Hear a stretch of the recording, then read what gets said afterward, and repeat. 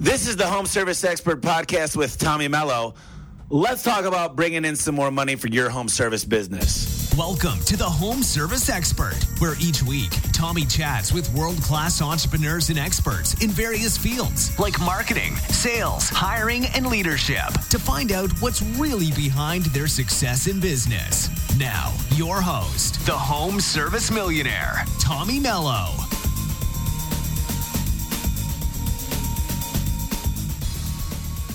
Okay, so I'm here with Mark Stoner. You're listening to the Home Service Expert. Mark comes from a very deep background in chimney sweeping, believe it or not, and he's done some amazing things in the home service niche, and I'm really excited to have him on today. Mark, how's your day going? Hey, thanks for having me, Tommy. Excited to be here. Day is good. It's in chimney day every day, and I love it. All right. Well, I don't know a lot about chimney cleaning per se. I just had to get a chimney replaced about a month ago in Michigan on one of my rentals. But tell me a little bit about how you got into the niche and what you've been through and where you're at today.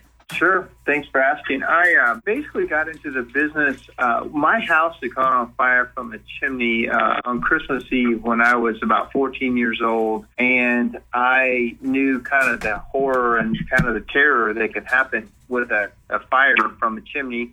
A couple of years later, I was in college and I was actually doing a business course, and we did a mock business startup. And, you know, part of the course was find a business that you could start and let's act like it's real and market it and, you know, do forecasts and see if it's real. And I happened to come across an article that talked about sweeping chimneys, and it was relatively low startup cost. And I knew some of the dangers that could happen from, you know, if you don't clean and inspect your chimney. So I made that my project. And when I went through the course and I finished up, I thought, you know, I'm going to really do this. So I went ahead and bought the equipment, and I was 18 going on 19 years old. And I'm 50 now, so I've been doing it for 32 years. And it's been an amazing ride. I started off as a one-man operation like almost everybody does. And now I have about 40 employees, and we run about 20 different service trucks in a couple of different states. And we've just grown it from chimney sweeping to pretty much everything to do with chimneys, from restoration, like you said, have chimney replacement and new installations, and pretty much everything with fire. You know, that's basically what we do now. That's awesome. It just goes to show you, you know, when I tell people I do garage doors, I mean, they laugh. They say, is there really money in that? And no matter what it is, if it's on a home, I can tell you there's millionaires made every day in this niche. I mean, Google just spent $100 million really going into the home service. You see Amazon's getting into it, the biggest players in the world. It's exciting, and that's why we do this podcast, is because we could take someone like you who's been mega successful, really gone through a lot of the mistakes. And that's what's exciting about it, is because you learn from your mistakes. So, you know, you were featured in an article, and it says shortly after, basically a guy had a really bad injury, fell off a roof. The business was worthless because it was a one-man operation. It was really tough because nobody wanted to buy that business, right? And you had a serious injury. As a result, you wanted to sell your business. That didn't work. It pushed you to transform your whole business, right? Can you tell us a little bit about that? Sure. It was one of those things you call a magic moment in your life where you think you're doing the right thing. And so for years, I was really a one-man operation. When I just gave you that synopsis, that compressed a lot of mistakes and errors in those 32 years. But basically, I started off a one-man operation, and I really did that for 17 years, thinking I really didn't think very big, and I didn't think the business could get very big. But one day I was working, I was by myself, and I fell 30 feet off a roof, and I got seriously injured. And I thought, this is a sign I should be out of this. I've been doing it for 17 years. But for 17 years, I thought I was building a business that I could sell that had a lot of value. And in my mind, you know, my phone rings off the hook. I've got a good name. I'm sure this is worth several $100,000. And at some point when I'm ready to cash out, I'm sure I'm going to make a lot of money at this. And my error was, so when I fell and I said, okay, I'm getting out now, I'm going to sell, what was really surprising was that no one wanted to buy my business, and I couldn't sell it. The one-man operation was literally almost worthless. I had one competitor offer me $10,000 for some of my equipment and my phone number and some of my database, and I couldn't believe how wrong I was about how the value of my business. And so it was that point that I said, I really made a mistake here. What I need to learn how to do is really run a business, not a job. I had been really building my own job for 17 years, and I read the book, The E-Myth, Revisited by Michael Gerber, and most business people, will refer back to that book as a really great book to read if you're in business. And for me, it really changed my thought about what I've been doing wrong. And most importantly, what do I need to do now to fix and make this a true business that will run with or without me? That's the key to business. Make it run with or without you. Yeah, that's 100%. I actually buy that book, and I buy The Ultimate Sales Machine for every one of my managers. And Zig Ziglar used to ask people, if you were to leave today your business, you went on a vacation 2 weeks, and he's going to pay for everything, what would the business look like when you got back, and could it run itself? And it gets back to the same thing. I mean, Marcus Lamone from The Prophet, he says it's about people, process, and product. And it's great advice because a lot of people listening right now could probably not run their business if they're not involved on a day-to-day business level. So the biggest question I get, Mark, is I do a great job. I got a great customer base. I do quality work. Where do I go to find the employees? How do I find them? What do I look for? What's the best way to pay them? So there's a lot of questions I get. So when it comes to hiring great employees, what's the difference before you learn this and you come to the realization? And what's the difference after? Because you were the one-man show and then you built a business that you could sell. So talk to me a little bit about the hiring and the people involved and the workers. You asked really great questions because I think that's super important what you're asking here. And it can be very ugly. I wrote a book recently. It's called Blue Collar Gold, How to Build a Service Business from the Dirt Up. And when I wrote the book in 2014, in 2013, one of the stats is there were 3 million unfilled blue-collar jobs on the market, yet there was over 50 million unemployed people. Well, I just looked at that stat again, and it's now 6 million unfilled blue-collar jobs in the United States. Yet still probably similarly that many unemployed people, about 50 million. So it has become harder for us as service providers to find people because we have had the message. We have told our kids, and I was told myself, go to college, get a degree so you don't have to do that type of work. And that message is simply not panning out these days because so many kids go to college, come away with tons of debt. They don't get a job in the degree in the field that they studied. And a lot of these college educations don't pay off, where trade schools and other types of education would pay off quickly and more relevant to today's workforce. So all that to say, one of the things I did wrongly at first was I just hired pretty much anybody that would come work for me. And I thought if I was a good guy to them and I was nice and I was their buddy, that they would do right by me. I didn't have a good system. I didn't do drug testing. I didn't do background checks. So honestly, guess what I had working for me? Criminals and guys who were doing drugs behind my back. And I had no idea it was going on in my company until one day an employee said, hey, Mark, I got to tell you, you've got a drug problem in this company. You need to wake up. And I just could not believe it. And at one point, I had built my company so wrong, I had to fire everyone. I had 17 employees. And I said, you know what, guys, I'm sorry. I've messed this up. I haven't been a good leader. I haven't been watching my finances right. I'm going to have to shut this down. So in 2008, I shut it down. But I knew I was going to rebuild it. So about 8 months of working by myself again with my 14-year-old son, we fixed it and we got out of the hole. And I decided I was going to build a different company with different company more culture around my employees. I'm going to hire slower. I'm going to hire the absolute best people I can. I'm going to pay them well, and I'm going to build a company differently. Not just anybody that worked for me. And I need to become a good leader. And another key thing was right before I let everybody go, I drove up to my business one day, and I had 17 employees, but I had 8 vehicles in the parking lot, and 6 of them were complete junk mobiles. And I looked at it, and I said, and so again, 17 employees driving 8 vehicles. They were either ride sharing, borrowing my cars going home, having people drop them off. And I said, what am I building here? You know, like, this isn't what I wanted to build. People can barely afford to get in here. It's rough. I want to be proud of my business when I drive up. I want them to have nice vehicles. I want them to have nice things. That was the only way I was going to be able to have nice things. So I changed my whole system of hiring and basically went to a commission-based pay system so that if I've got people that hustle and do good work, they make a piece of the pie.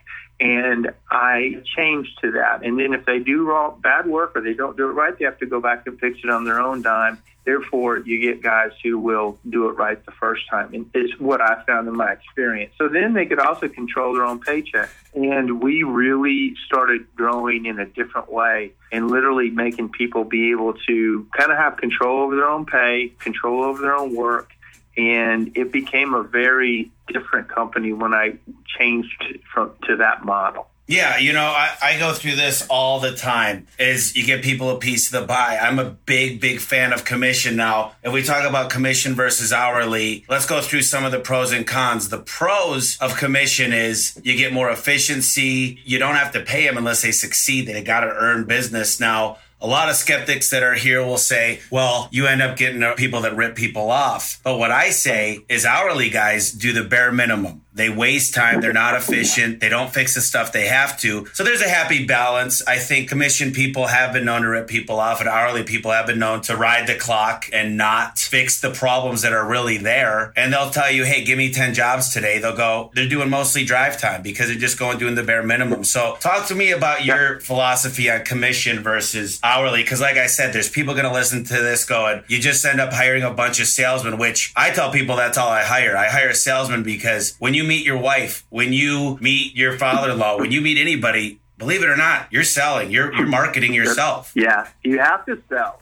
And you're right. So here's how I think about it, and it's very similar to the way you think about it. When I was paying guys hourly, how are they going to make more money? Well, they got to work more hours. What is the benefit in a guy really being efficient and fast and motivated, but he gets back at 1 o'clock, where the guy who milks the clock till 5 or 6 makes more money? So therefore, I think you reward the wrong things by just having that mentality of just get the hours. And I would say, hey guys, this job should take 4 hours. Next thing I know, it would take 8. And they're like, well, it had this problem and that. And some guys just learned that what was I going to do? I had to let them finish it, and whatever speed they were was just what I had to pay. And so a lot of times it would take the profit right out of a job. And when I went to commission, I'm just going to pay X amount of money for this job to get done, and you get it done the right way. Now, one thing that I have is a quality control person that will go back and one day a week check those jobs and check several of the jobs and make sure it's right, and pictures of it. And then we have a team meeting on the next day, and we show the pictures from the previous week's jobs. Say, hey, these are all great. Look at how great this is. And this one actually is wrong because we didn't clean up the roof right, or we needed to tighten this up. And note that technician has to get that quality control guy says you got to go back. You have to go back and fix it on your own time. And therefore, you don't sell people stuff they don't need because somebody's going to be checking on it. You don't do bad work because somebody's going to check on it, and you can lose your job.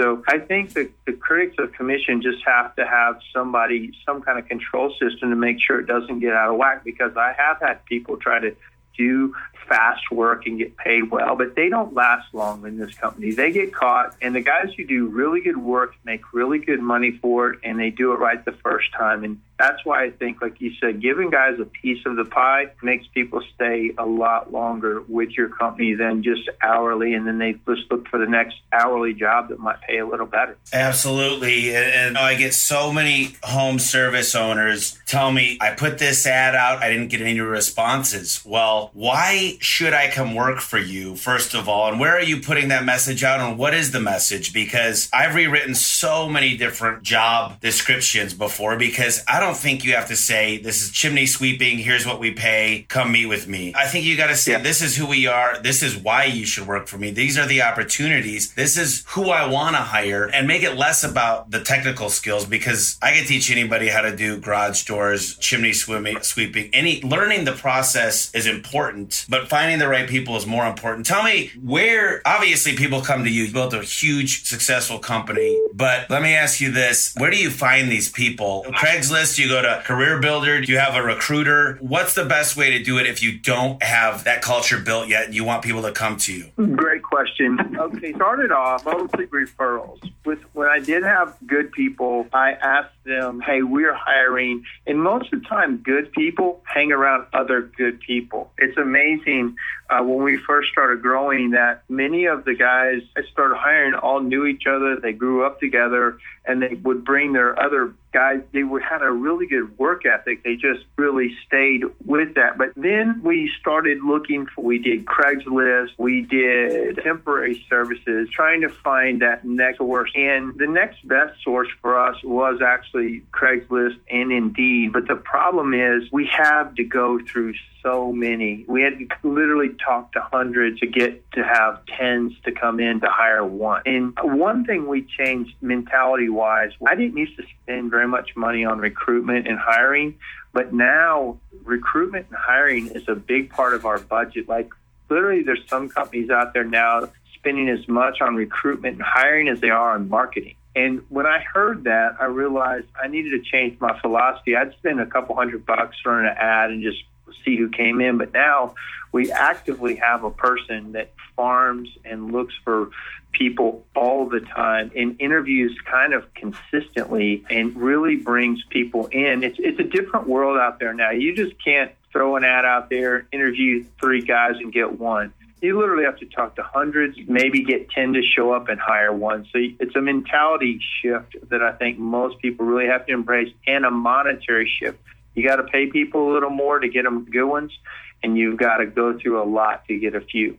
Absolutely. I completely agree. You use your network. Good people find good people. But the difference is, in my business, it could range in sales on service calls in a week from 4,000 to 20,000. So if I hire a really strong candidate that could do 10,000 in a week compared to 3,000, the cost of goods sold in the garage door business, let's say just in service, is 10%. So the majority of that's profit, because I'm already paying the call center, I'm already paying the insurance, I'm already paying the vehicles. It's just these people are able to produce more from call to call, and they're able to close more. So think about this, 3,000 versus 10,000. That is a $7,000 spread over the course of a year. That's $350,000 for that one hire. So those of you guys out there that say, I tried to put an ad out on Indeed and I tried to put an ad on Craigslist, I'm sorry, but right now I'm talking about doing a huge bonus. But the bonus is built on you coming aboard, getting trained, and you hitting a sales goal. And I also look at conversion rate and and customer satisfaction, because CRM tells us how happy the customers are. So I'm not looking for salesmen that don't leave happy customers. I'm looking for 5 stars on Yelp. I'm looking for a good sales average, and I'm looking for every customer you go out to. The inspector found an issue with it. I ended up keeping the house, but it completely had to come down and be rebuilt. And that's right. The name of the game. I'm sorry, but you got to spend more on recruiting these days. You can't put up a couple ads and say, wow, I got all these applicants. And what I found is most of the people you put, unless you got your ad right, they respond, and you might not get a response because they're unemployed, okay? These people want to stay unemployed. That means they want to get their check from Uncle Sam, so they got to say I applied to 100 places this week. So you don't want to steal all the unemployed guys. The only way I love unemployed guys is if they just moved here from another state. Otherwise, I like to steal other guys or steal them from another industry and teach them about this business. So you're 100%. I couldn't agree more. You won't get those guys for $13 or $14 or $15 an hour either.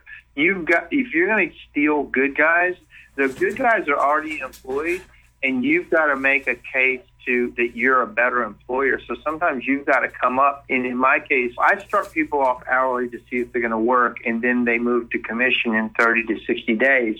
But we'll start off paying people up to $25 an hour as an assistant, just to learn, just to see if I can get the good guy in the door. I'll pay well in my part of the country. That's a good salary. I'm not sure where you are, but that's a good starting wage for people here. But my recommendation to anybody is you're probably going to have to pay a lot more than you think. But like you just said, that good employee will make that up in spades, when they start to produce for you. I mean, that's a huge paradigm shift, because people say, what do I have in the bank now? And let me just tell you, if you've got $1,000 in the bank, you probably shouldn't even be in business, because it takes money to make money. And I'm sorry, but you need a little bit of a cushion, because you got to pay them good, but the results come back tenfold. I mean, I spend hundreds and hundreds of thousands a month on advertising. So just imagine, if I can't maximize each opportunity, and I say there's 3 ways to make money. You get more customers, which is marketing. You charge the customer more money, or you keep them coming back for more. And it doesn't mean you're ripping them off. I sell garage door screens, garage door storage solutions. I sell surge protectors. So a customer, they always ask me, they go, what else do you guys do? I had such a great service with you. Is there anything else you offer? So, don't think for a minute that paying people more is bad. I mean, it's a great thing, and you'll realize that people will come to you. So I think that's 100%. It's a huge thing for people to realize that, because I always ask that. I go, what do you think you're going to get for $15 or $14 an hour or $15 an hour? It's alarming. Well, there's such I'm in Nashville, Tennessee, and there's such a low unemployment rate that the people who are unemployed, you probably don't want them. And the people that are employed are probably being paid pretty decently. So for me, it was just that we just went through a big hiring phase, and I hired 7 or 8 people. For me, that's a lot in this last couple weeks. And in order to grow, that's exactly what you have to do. And you've got to pay more, but they will make you more. Like you said, you've got to probably go backwards a little bit while they go through the training. But once they get their feet under them, that's where you can really scale as a business owner, as really good people. Yeah, I got a lot of small companies that look at me and they get mad because we sell more and we advertise more, and they're a 2-man shop. I mean, I can think of one guy that's 3-man shop, and he thinks we charge too much, but he's always going to be a small guy. He's going to have his dad, his mom, his cousins working for the company, making enough to make a decent living, and they're never going to build what we consider a successful business. And they think so many people that were raised in the 40s, 50s, the third generation in the industry, say in any home industry, whether it's air conditioning, roofing, gutters, chimneys, they say, well, now you guys rip people off. And I say, this is a different day and age. You got to be able to advertise. You got to be able to pay people more. Listen, more people are getting into white collar industry, computers and different things. So the blue collar, the people that really want to show up and work, they're harder to come by. You got to pay more. And, I think about these owners, and you mentioned they got a control issue. And I can tell you that they say, I do it better if it's not done my way. And they take on too much, and they don't know how to delegate. And I think my number one skill in life is delegating, and delegating is not easy. Talk to me a little bit about delegation. So, micromanagement is actually a lack of leadership, is what that really is. And so when people feel they have to do it, feel like nobody can do it as good as me, that's really a story that they're telling themselves in their head. And so if you keep telling yourself that story, then you'll make that become reality in your business, right? That's what they do. They keep going over and over. And sure, a guy coming on can't do it as well as you, but give him 4 or 5 years and give him some good leadership and good training, and let him have the reins and some slack in the rope. And pretty soon, a lot of these guys can do it better than you, because you've got other things to do as a business owner. And, if you're a good delegator, that is one of the best things. And the faster you are at delegating, the faster your company can grow. If you can't delegate, or you're very slow to delegate, and you put more and more on you, you're just slowing the growth of your business down. Now, some people want that, but I personally want a business that pays my people well and services my customers better. Because if you're putting all the weight on me, I'm not the best guy at doing almost any of the things, and my customers have to wait for me to get there, and I've got a big backlog, and I've got a lot of excuses, and I'm simply a better business with a lot of employees that really know how to stay in their lane and do their thing, because we've delegated it out that way. So people are listening and you want to grow a business, but you're struggling. It's pretty much usually the man or the woman in the mirror. There's something that you're doing, especially if you're in the blue collar field. If you do anything, answer the phone, come to the door and do whatever they ask you to do and do a great job, you're going to have all the work you want. I don't care if you're painting fences or watching dogs or doing garage doors or chimneys. There's such a lack of people to come to the house these days to do the work that if you're in that business, open up your mind and let other people do the work and coach them and teach them and let them run and cheer them along while they're doing a great job. And you can build pretty much this whatever size business in any field that you want. It's literally wide open. It's a gold mine right now. It couldn't be a better time in the USA to build a service business, in my mind, in my opinion. Yeah, delegating is key. I mean, I don't even open my own mail, but what I will add to that is there's a process to delegating, because sometimes we delegate too much. So in my mind, I have people do what you inspect, not what you expect. So I have ways to check. I follow up. If I had to break it down for you, I'd say if I have a process or a task that I'm trying to do, I like to check in on them and make sure it's being done right. And so many people say, hey, do me a favor. Just go ahead and, Mark, can you go ahead and open my mail and make sure the bills are paid? Well, first of all, what does that entail? Okay, so let's talk about what cards you need to pay with. Let's talk about this. Let's talk about that. Then I'm going to have you repeat it to me.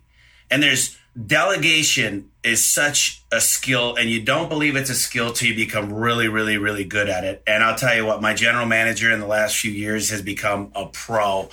Before he used to think, I got to do it myself or it won't be done right. And he was right. But then he decided to make videos and teach people and hold their hand. He stopped holding their hand to the level that he did. He said, I made a video on that. You can look it up here. And he got quick and efficiency. So delegating is really the only way to scale your business. But I will put a little caveat in that you got to trust people, but don't trust. You got to have checks and balances, all I would say. The reason I say that is I had a person take over several years ago for paying all the credit cards. And then I looked 3 months later and we were $100,000 in debt. And I go, dude, what the heck? So I took it back over, got caught up within the month. But the point is, you got to have inspections and make sure they're doing it. And like you said, hey, you got a guy that goes out and takes pictures. That's the right way. Teach them how to do it, but make sure they're doing it. So you're totally right. That is exactly that. Checking back, give them the reins, and then checking back in on it is absolutely the key. Everybody's handed off stuff to people that didn't do it right, and then they paid the price. What I think the problem is, a lot of business owners say, well, I'll never do that again. I'll never hire a person to do that again. And that's the wrong mentality. When you've delegated and been burned, you need to delegate and learn. And then, okay, so we've got to set up this set of parameters or this set of checks and balances, and then move to the next problem. Don't get burned on it. Make a decision that you'll never do that again. I think that's where a lot of businesses kind of falter as well. I like that. Delegate and been burned. You need to delegate and learn. Yeah. Very good. Right.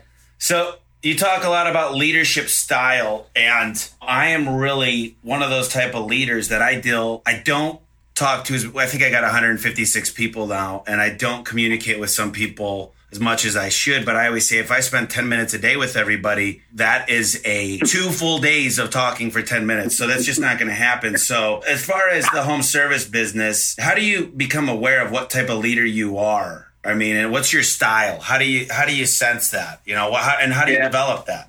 That's a great question. I think my style is what, I've heard called the shepherd style. So I'm like the shepherd, and we have a flock, and I say, okay, flock, I'm gonna get us over to this other pasture over here, because I think the grass is greener over here, and let's go over here. Does everybody understand where we're going and why we're going there?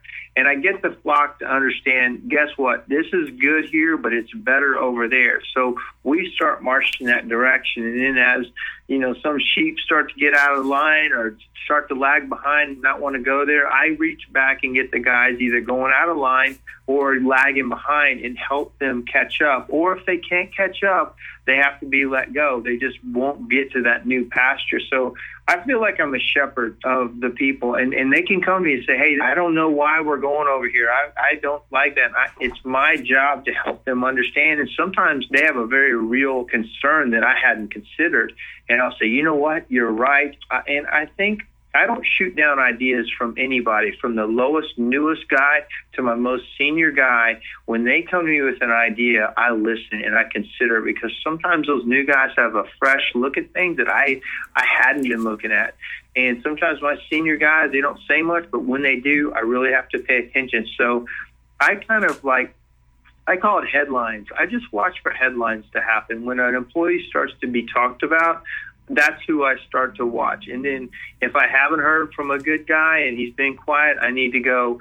I need to send him a message, or I need to call him in for a quick meeting, or I need to go grab a coffee with him, or find out where he's going to be and treat him to lunch. And I just kind of keep a pulse on the business. I meet with everybody every morning to get the business started, and then I just kind of get a pulse for the business and decide where my time is best spent, whether it's where we're going to next, or a process that we have to fix, or an employee that I need to, coach up, or I need to help him out.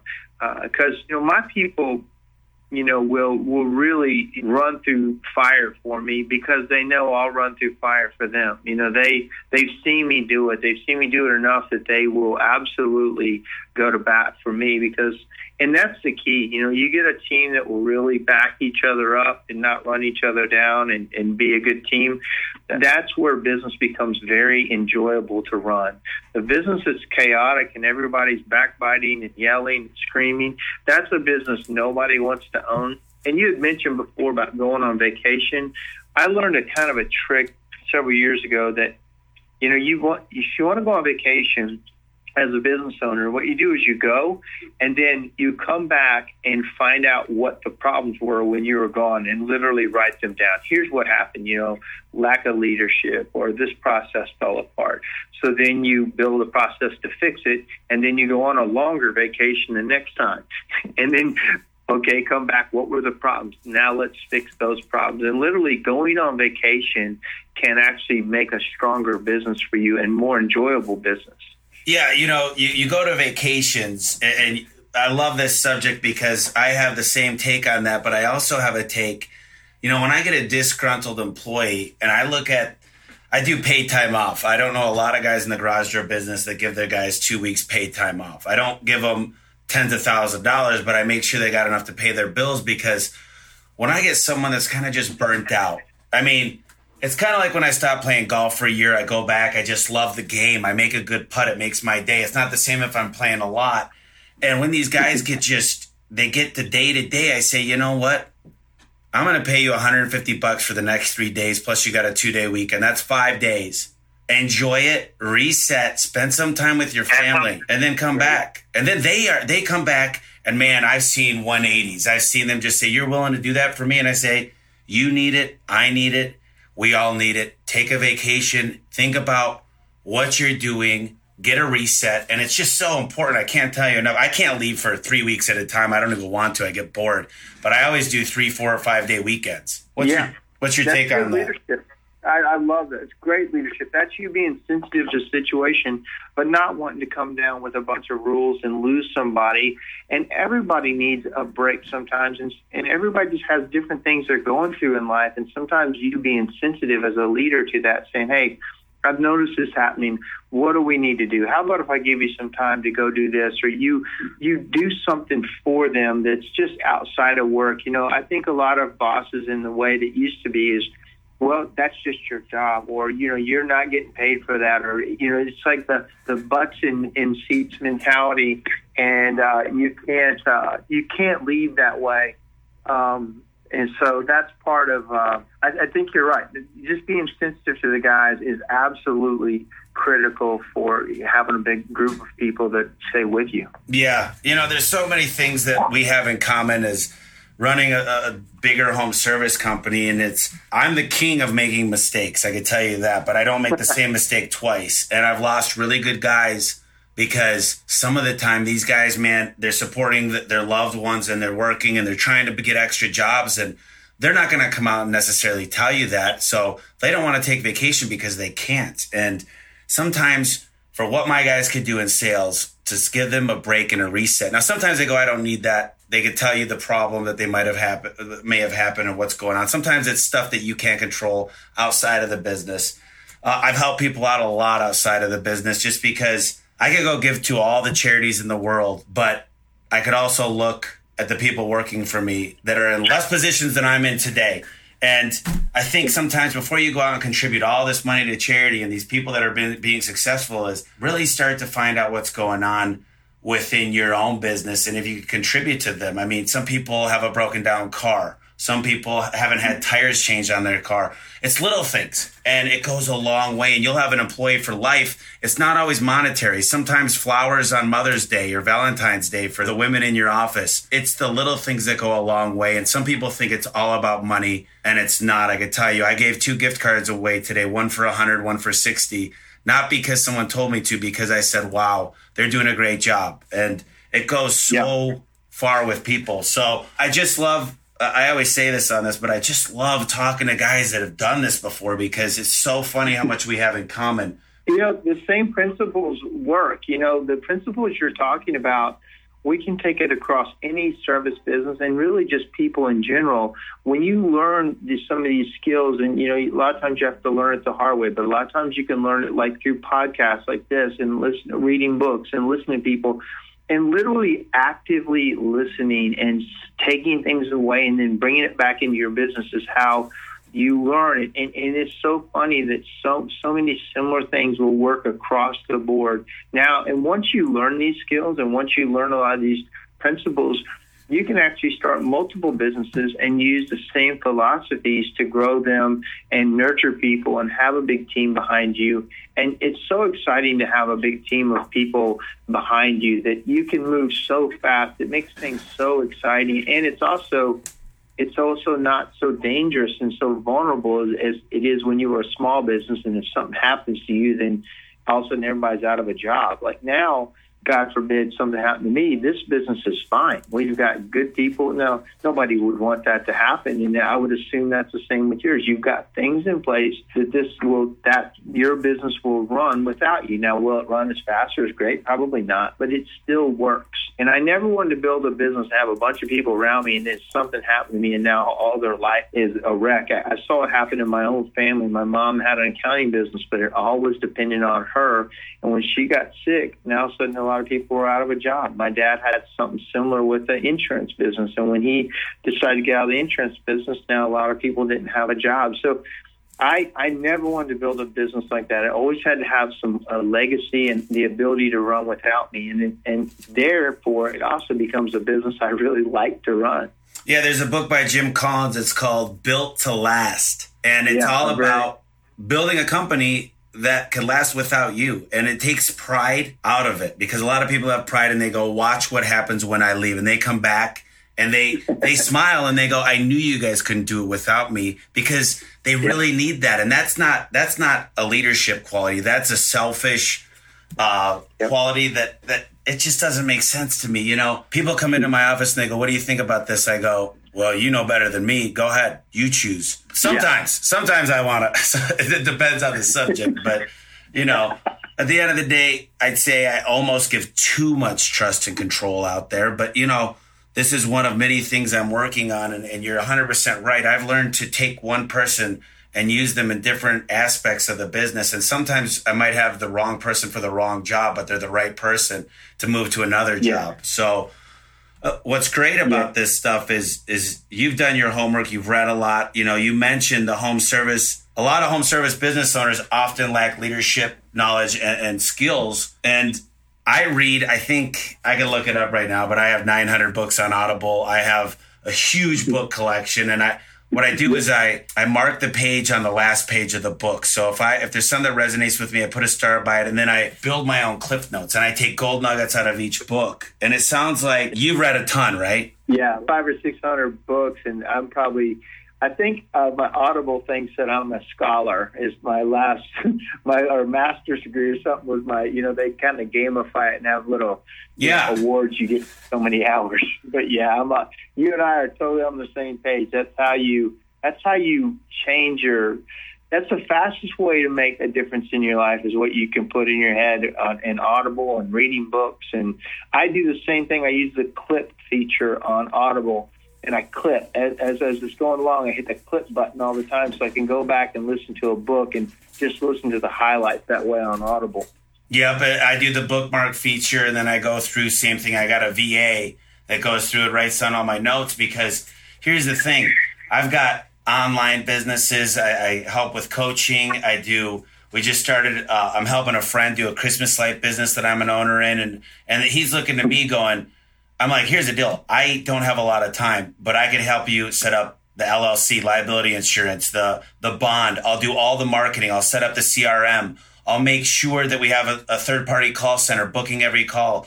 I'll make sure to get everything, that the taxes will be done. And guess what? It takes me enough time to set it all up. I've leveraged all my relationships I've already built. So the point is, we do these things and we delegate. We talk about all this stuff, but it's so simple once you've done it to redo it. Give me some good books that maybe aren't as common. I mean, the E-Myth it's one you got to get started with no matter what. I mean, I believe in that book, The Ultimate Sales Machine. I think there's a good book too, The Richest Man in Babylon, that talks about putting away money, because so many business owners, they don't pay themselves first.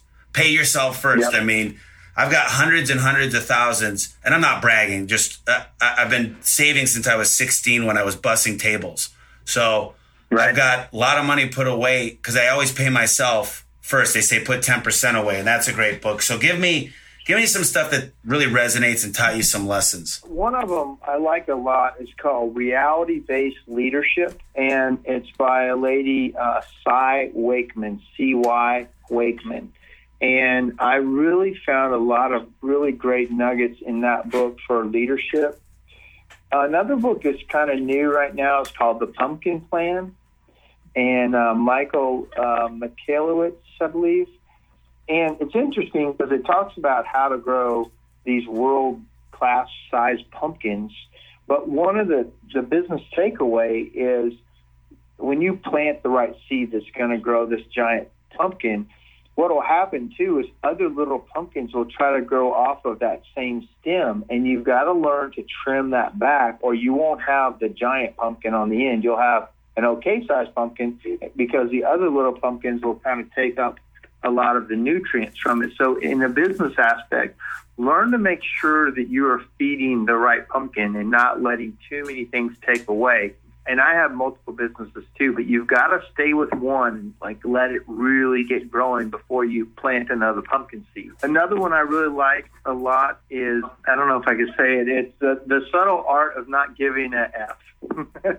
If you've seen that one, if you've heard that one, that is it's not a book that's full of profanity or anything, but it's a very interesting book about clarity and business. I think those are three of the, and then lastly, Extreme Ownership, written by a couple of Navy SEALs, and it really talks about the extreme ownership of owning a problem when they were in battle, and then they would take those what they learned and apply it to business, how you really own the problems and own the issues as a team. I think those are all really good books. Yeah, no, that's great stuff. I mean, these books, there's 10 different ways to the top of the mountain, and a lot of people explain it in different ways, but so many times business owners, they start to read real estate books, and then they start to read multi-level books, and then you lose track. Now, I'm a big fan of put your eggs in a lot of baskets because you never know if a basket's going to fall. But don't do that with your home service business. Dive in, engulf yourself. Get the business to where it runs by itself. Stay focused. I've got what you call the shiny light syndrome where I look, some people call it ADD. I don't think so because I could keep focused. I'm just a multitasker. I get stuff done. The difference is I don't run halfway to the finish line. If I say I'm going to do something, I get it done. And you got to build a business to be able to nurture yourself. So before you get there, don't start focusing on other things and don't listen to your best friend that's starting another business and don't listen to the people that say invest in real estate and this, that, and the other because it all works. But if you're spending 10% in 10 different things, you'll watch. None of them will get done.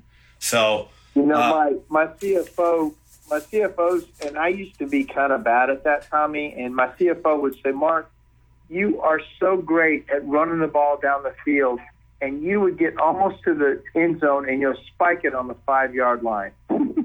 Yeah. You almost totally made it work before you took your focus off of it. So that's a great point, is stay focused till it's really working and then move to other opportunities. Yeah, and the listeners here, I can't tell you enough. If you're getting distracted by so many other things, you really got to sit back and prioritize and think about the 80-20 rule. You got to spend 80% of your time in the top 20% of what's going to make that business different, the impact areas of the business. So a great advice, great book. So we've got the Extreme Ownership, Reality-Based Leadership, the Pumpkin Plan, and the Subtle Art of Not Giving Enough. Do you come to that realization that you can't be loved by everybody and you got to be respected? Well, you're talking my game because I was exactly that guy. I think everybody starts off, you want to be liked, but you want to be respected. And that's a tough line because for some reason in American society, we think when we hold somebody accountable that that's being mean to them. And I just learned that holding people accountable and telling them the truth is actually the nicest thing you can do for people. By not saying something when you know it's a problem, by avoiding an issue when you know it's a problem, that's actually being deceitful and mean. It's actually more fair and better for everyone involved, especially your good people on your team, to go right to the problem and tell them the truth, not in a mean way, not being mean-spirited or a bad person, just being very clear and open and direct and frank is actually, I've changed that to now that's me being nice. I'm trying to help you and me. And I just go directly at the problem. It's kind of like when you would train if you were training a dog to walk on a leash, and I'm not trying to be disparaging, but when you're teaching something, you don't let the dog run way out on the leash and jerk it back real hard and say, make it a bad deal. When it starts to get out of line just a little bit with what the game plan is, you do a quick little tug on it, say, hey, come back here. We're walking this way. And that way, it's very clear what it is. The problem a lot of us leaders get into is we let this little thing get by and that little thing, and then they do this. I'm like, well, he's such a great guy. He can be late, or he's missed several days. Well, he's so great when he's here. And you make all these excuses up so you don't have to say something immediately. And then finally they do something and you blow up at them, and the guy's like, well, I didn't even know there was a problem. Well, that's my fault as a leader. And so I quickly will say stuff instantly on almost every little thing so the communication is clear. And I also decided I never wanted to surprise people with firing them. If I had to fire somebody, it was never going to be a surprise. If it was a surprise, then that was my fault as the leader. It needed to be documented. It needed to be talked about. It needed to be warned. And by the time it came to firing, they knew they were fired. Unless it was something hugely wrong, they did. But in general, most firings are a long time coming. And I just learned to make it never a surprise and very clear warnings. And almost now, every time somebody gets fired, they come to me and they know they're fired. Being late too many times, too many absentees, or whatever the problem is, quality issues, they pretty much just give it up. There's never that surprise, I'm fired, and now they start crying, or they're mad at me, or we have issues. I kind of got over that. So clear communication and giving them a heads up all the way along will make your life as a leader much better. So this is important to all the listeners. That it's so very important what you touched upon is literally so many people they hire and they fire. And I say hire slow, fire fast, of course, but you got to give these guys a chance. So what I did the other day was called a verbal warning, and he knew it. And then I give him a write-up, and then I say, here's why. You understand that. Let's go ahead and talk about this. If you could repeat back to me exactly why I'm upset. So we go through, they understand the expectations, and then they know where they sit. And you'll watch a D player become an A player overnight. They get out of their own head. They start listening. They start asking for more advice. They start riding with successful people. Just because, I talked to a fella the other day, and I talk to people all the time, and he said, I hire B and C players and I make them A players, and that's what a good leader does. And just because someone doesn't do exactly what you want out of the gate doesn't mean you have to think about firing them. That should be the last step. But don't hold on to a bad egg. If they're talking about your company, if they're bringing other people down, boom, they're gone. You don't put up with that, even if they're a top producer. So amazing advice. I've got something I'm going to read that you wrote. It says, growing up, I didn't have a leadership bone in my body. Anytime a chance of confrontation came my way, you can bet that I was doing whatever it took to stay away from it at almost any cost. Flash forward to now, Ashbusters Chimney Service is one of the premier chimney service companies in the United States, and I have 30 years as a chimney sweep and business owner under my belt to back it. By educating yourself, applying all that you've learned into your life regularly, you can break that stigma of natural-born leaders and promote the idea of leaders who are made. What is the one thing you think that really pushes you towards the knowledge that you've gained so far to really... I used to be so bad with confrontation. I mean, I'm good with my loved ones at it. I mean, you better believe. But, I mean, I'm still like, someone wants to talk. I'm like, oh, great. What do you want to talk about? Like, why can't we just start talking? Why do you say can we talk? I'm like, oh, my God, I hate that.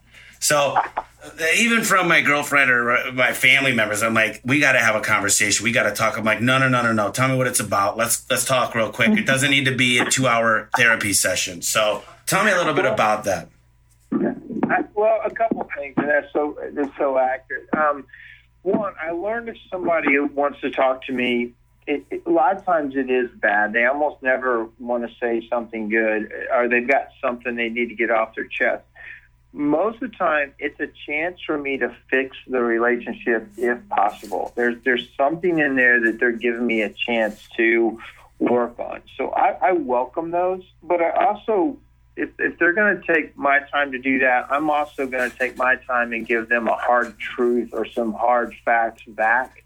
So if we're going to get real, I get real back. So we're very clear as to because a lot of times there's something that I need to say too. If there's something starting to creep up and they ask me that, I probably know what it is. Like, some guys don't want to work as many hours as we work sometimes in the busy season, or who knows what it is. And I just take the opportunity. And again, I said this before, but I now feel that being very frank and being very forward and open is actually me being nice. And so literally that switch in my mind that I'm actually helping you by telling you these things, that helped me be not confrontational, but just more real.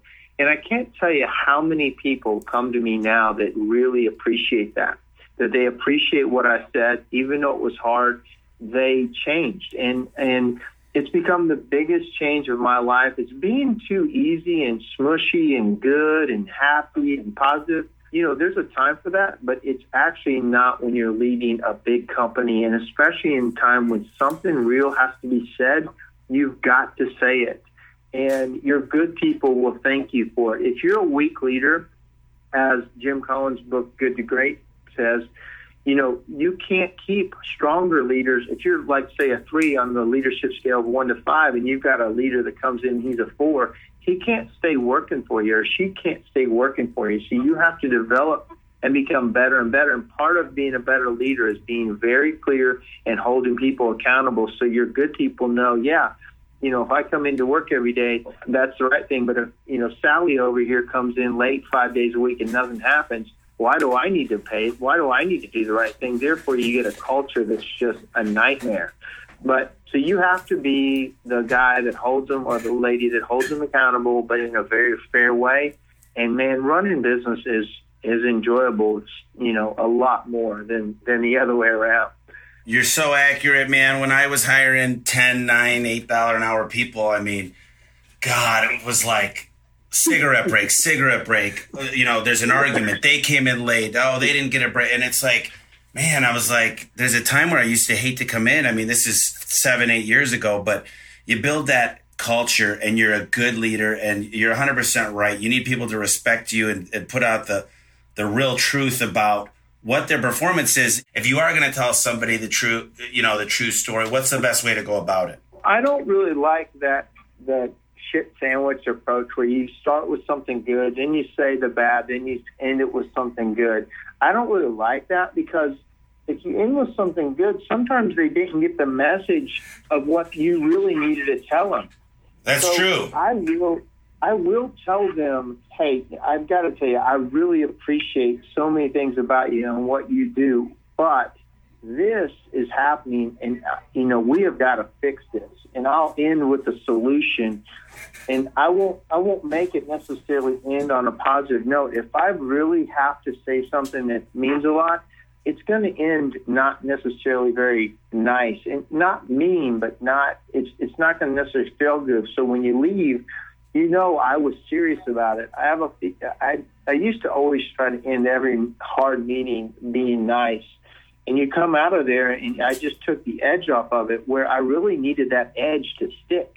I needed it for them and for me to make sure that we're on the same page. And so, you mentioned something that would happen to me too. There was a time when I used to get ready to come into my work, and I would literally get sick. I was in the shower, and I thought I was going to throw up because of the nerves and the crap I was going to have to face as soon as I walked in the door, all the employee problems and the issues. And I really literally hated the business that I had built. This is right before I let everybody go. And I'm like, I have messed this up. I have let everybody get away with way too many things, and I'm a mess. And it's my fault. That's the biggest thing. You've got to look and go, guess what, Mark? You created this mess because of your lack of doing things mostly. And now the pain is so great. Now what are you going to do? Because pain is the best motivator in life. That makes you change things. And so I literally just decided that I had messed it up so bad I needed to start over. So now I won't let it mess up again. And I will go right to the source and fix it. And if it can't be fixed, they have to go. You have to get rid of them and make room for the next superstar that you don't know is out there. Yeah, I don't like that approach either. I like it if it's something small. I like saying, this is good, but hey, do me a favor. Listen, I need you to try a little bit harder, because what I've noticed with you is you're letting the people go really quick. If they say they're going to call back, I need to see you say, well, sir or ma'am, what is it today that I'm going to need to do to earn your business? Because I could go to the manager right now, and our goal is to earn every single customer's business. And what's stopping you from making a decision right now? Because quite honestly, my goal as a personal individual here at the company is to book 100%, because I'm an all-star and I'm at an all-star company. And that's the kind of stuff I want to hear you say. So, but when there's something bad, I mean, you gotta get on it right away, and don't let the negativity. You got to give the compliments when they're due, but they can be completely separate. It's hard sometimes to notice the good stuff when you're surrounded by bad stuff. And a lot of the small companies that are 5, 7, 10 people, there's several books I've read, and some of the books, they call it the Valley of Death, because there's not enough managers to manage all the employees. And sometimes when you hit that, there's people taking on too much. And there's 12 people, you're good. At 18 people, you're bad. At 35 people, you're good. At 48 people, you're bad. I mean, and it fluctuates. And you go through these, especially for a growing company. So you got to nail it on the head. So you've done a lot of research on successful businesses versus failing businesses. And obviously leadership is a huge role, but what else have you found to be one of the huge indicators of a failing business? I mean, what's the biggest difference between a successful business and a failing business? Not knowing your numbers, not knowing your profit, your direct labor costs, your cost of goods, truly knowing your numbers, because as you are by yourself, all you got to really do is look in your checkbook and you kind of know how you're doing. But as you grow, that checkbook will lie to you, and it's not accurate. So, literally setting budgets and running by the numbers and having somebody that's like your chief financial officer or somebody, guiding the ship and saying, hey, Mark, we're 3% high on direct labor, or why is our cost of goods so much higher, or hey, we're doing great, we're right on track, or we're tracking ahead of budget. What are we doing that's working so well that we can replicate? Most business owners don't know their financial position hardly at all. They're just looking in the checkbook and like, yeah, I think we're doing good, or no, I don't know if we're doing good. And if you are in that position, you're literally running your business off of your checkbook, and that's your budget. Understand that there's going to be a day that's going to wreck you, especially when you get up into the $1 million area. You can't run a business that way. And I would highly suggest getting some help. You can rent chief financial officers, a fractional CFO for a few $100s an hour, and you probably only need them a few hours a month at the beginning. But get your numbers down cold. And make sure you watch those and follow them. So then when you scale and you add people, you can really watch it. Because what I was surprised about was when I was a one-man operation, I was pretty profitable. But when I had 2 and 3 guys, all of a sudden I made about the same money as I did when I was by myself. And that didn't make sense to me. I didn't understand all those expenses and the other things that I incurred. Plus, those new guys weren't as efficient as I was. So you add all those up, and all of a sudden you have a 3-truck company that's actually losing money. So those are some things that I really learned. It's when I crashed it was a 6-truck company. And it was about a $1.1 million company, and I had spent 1.2 or 1.3 to get there. And I literally just, where's all the money going? And so the biggest next thing, you got leadership and finance. And when you can get a grip of your finance and your budget, you really have something there. Yeah, I get so excited because you're speaking my language. I mean, literally, okay, so payroll, okay? So there's a lot of very brilliant people out there. If your payroll should be, give or take, depending on what service industry you're in the home service niche, right around 30%. And here's the deal. There's market studies, there's industry standards, and you got to look at the big dogs. I'm sorry, but they've already invented the wheel. You don't have to recreate it. And the principle is, don't think if for example, you pick 28%. If you're at 22%, you're doing a horrible job, and here's why. Because you're not paying your people enough, and you're going to find out your business one day will implode. Now, if you're paying 38%, you got other huge problems because you're going to run out of money really quickly. So knowing those numbers, the income statements, the balance sheets, the cash flow statements, not being an accountant. Listen, I got a master's degree. I went to school for this stuff. I could tell you, listen, I could have taken 100th of what I learned and no more than I did from going to all that crap. And I'm not saying school's bad, but what I'm saying is know a few numbers, know your cost of goods sold, know your advertising costs, and then decide. I call my CRM gives me so many key performance indicators that I know my call booking rate. We talk about this all the time. The call booking rate, how much a certain campaign's doing as a percentage of revenue. I mean, there's so many different things, but don't confuse yourself. Here's what matters. Let me just break this down to some basics. You got to know what kind of call volume you're getting for advertising sources. Then you got to know your call booking rate. Then you got to know your average close ratio, your average sales rate, and your customer satisfaction. If all those are good, and then, of course, warranties, because you don't want guys getting a bunch of warranties. You got to teach them how to do the job again. But that's it. It's not complicated, but there's numbers behind all that. So expert advice.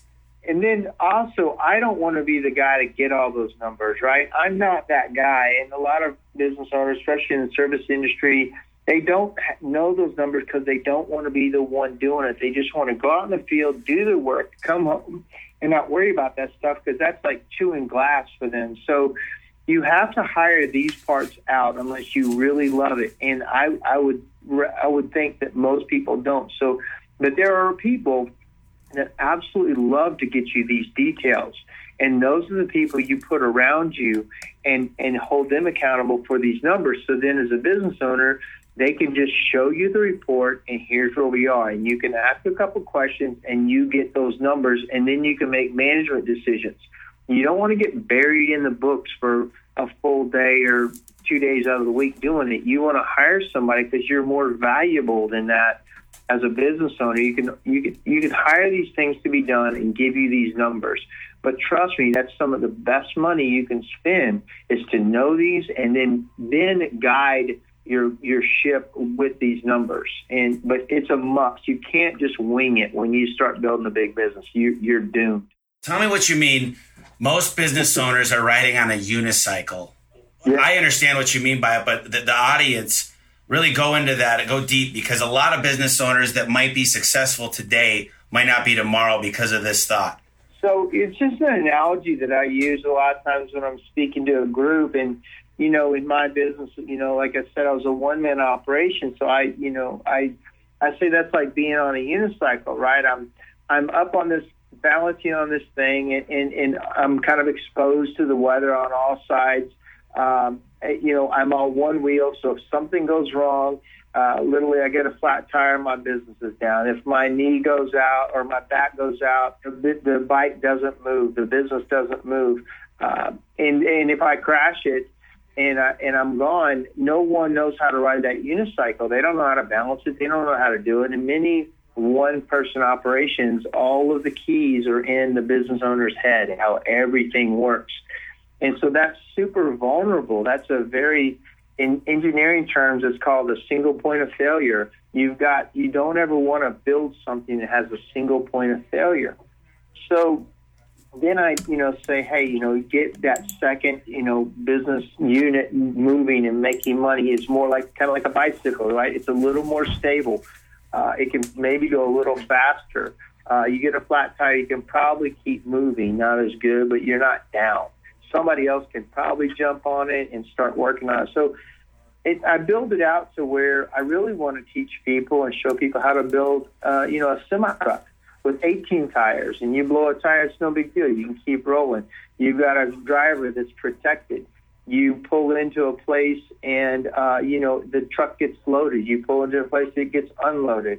And, if something happens to the driver, I can put another driver in, no problem. I've got GPS. He knows where he's going. He knows what time he's supposed to be there. And, it's more stable of a business to have it at a certain size. And that's my analogy is get a company that is more stable and not all reliant on you. And it's more like a semi-truck. So I hope that makes sense. Absolutely. I mean, you go from a unicycle, you, the person, and then you got different leaders within the business. And so many people say, work on your weaknesses. And I say, hell no.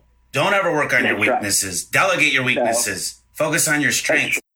Work on your leadership because you nailed it on the head. People can't respect you as a leader if, I had so far since we've been sitting here, I've had 5 people come to my door. It's locked, thank God. But, it says do not disturb genius at work, but I don't think people take that too seriously. But, my desk, it's open. It's an open door and people understand, they respect my time, but they say I got a real quick question and I give it to them. And I appreciate it that they're coming to me to ask me. And some of the times, like I said, I'll say, you know what, go ahead and just figure it out. My parents, reason I have such a passion for building a business like this is both my parents built unicycle businesses, the accounting and the insurance.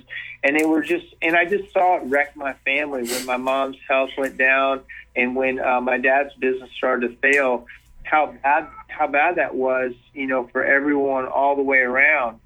So I decided I wasn't going to build a business like that. It just has to be something more stable. And in fact, I wrote about it in my book. My sister, unfortunately, still has had that type of business recently in the construction. It was all related to, her husband, who was a great builder. He was a great framer, great woodworker. And he simply... I kept saying, you've got to train other people to do it. You've got to learn to manage a crew. And he literally built the house like you would build cabinets. It was unbelievably great, but he can only do so many of them in his lifetime. And he wouldn't delegate out and build that business. And he got hurt on the job and he crushed his hand. And I said, this is a great opportunity for you to learn leadership. You only need your one index finger and point people around and tell them what to do. You don't need to be swinging that hammer. Well, He went back to swinging the hammer, and unfortunately, he developed a lung problem. He took some medicine that actually gave him incurable vertigo, and literally instantly he's out of business.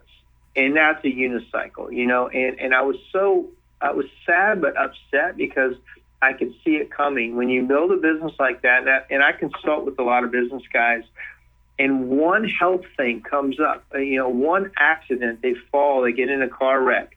One thing happens, and now they're just financially doomed. And so I understand and respect people that want to build business like that. They just also need to understand how scary and bad that can be for everyone around. And I just don't recommend it. Yeah, that's unfortunate and that's tough. And I think a lot of people listening right now might be in the same boat and they might feel trapped. That's a great story. And I like the unicycle concept. I was on a TV show earlier this year. I was on the television show CNBC's. It was called Blue Collar Millionaires. And I've heard of that. Watch that.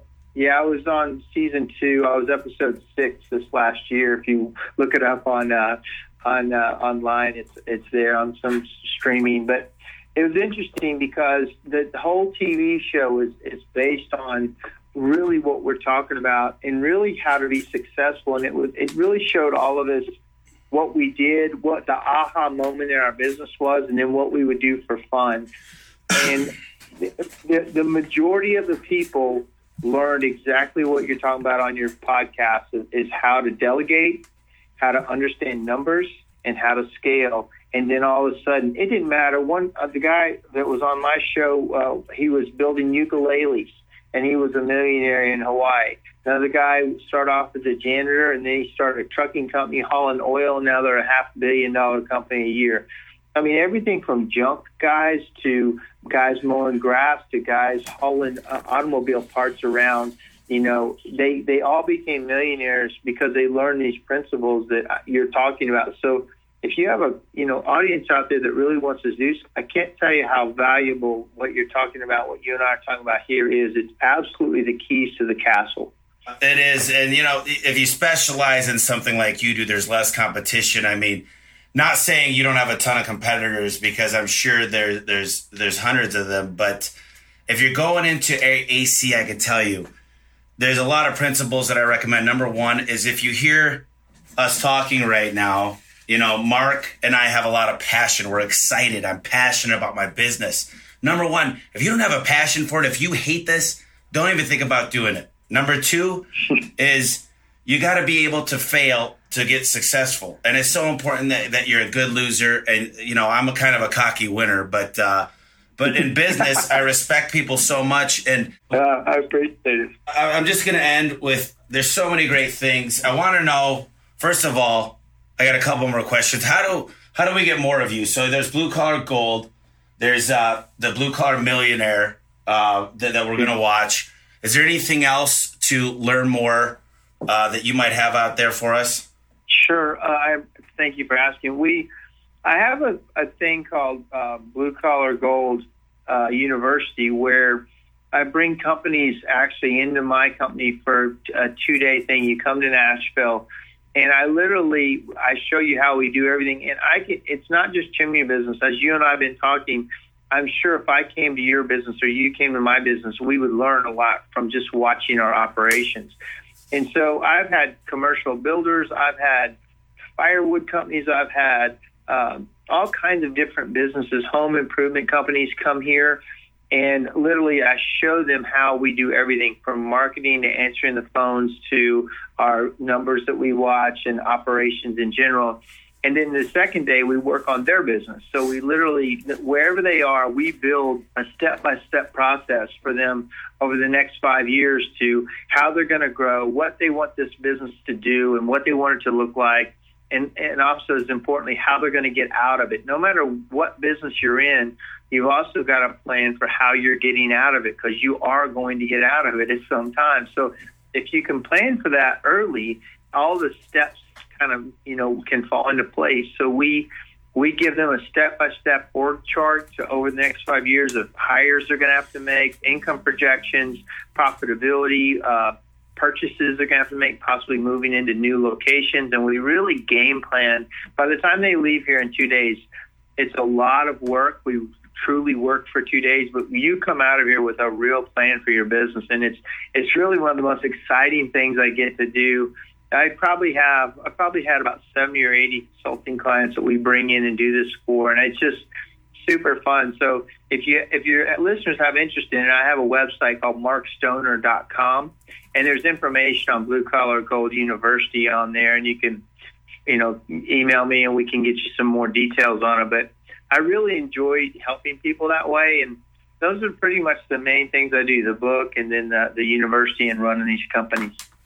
Okay, well, I'm going to have a page for you on the homeserviceexpert.com, and we're just going to put / blue collar gold. And you'll be able to find all the resources you need there. When this podcast goes live, I plan on getting you a lot of business, because what I'd like to do is I'll read Blue Collar Gold. I'm going to check out the episode, and I'm going to try to make time. This year's shot, but definitely I could get out there. I'd love to check it out. I'd love to work with you. Part of doing this is not just helping the listeners out, it's helping me out. And I believe every single person on here that I've had has got an unbelievable amount of talent and so much to offer, and they've been successful. And if you feed yourself these positive things on a day-to-day basis, you have nowhere to go but up. So let's close with one more thing. So what's one surprising piece of advice that you want to leave everybody here with? Obviously, I know have fun when you get there on the journey and different things like that. But what's one really, really good piece of gold to leave with that you want to leave the crowd here with? That's an interesting question.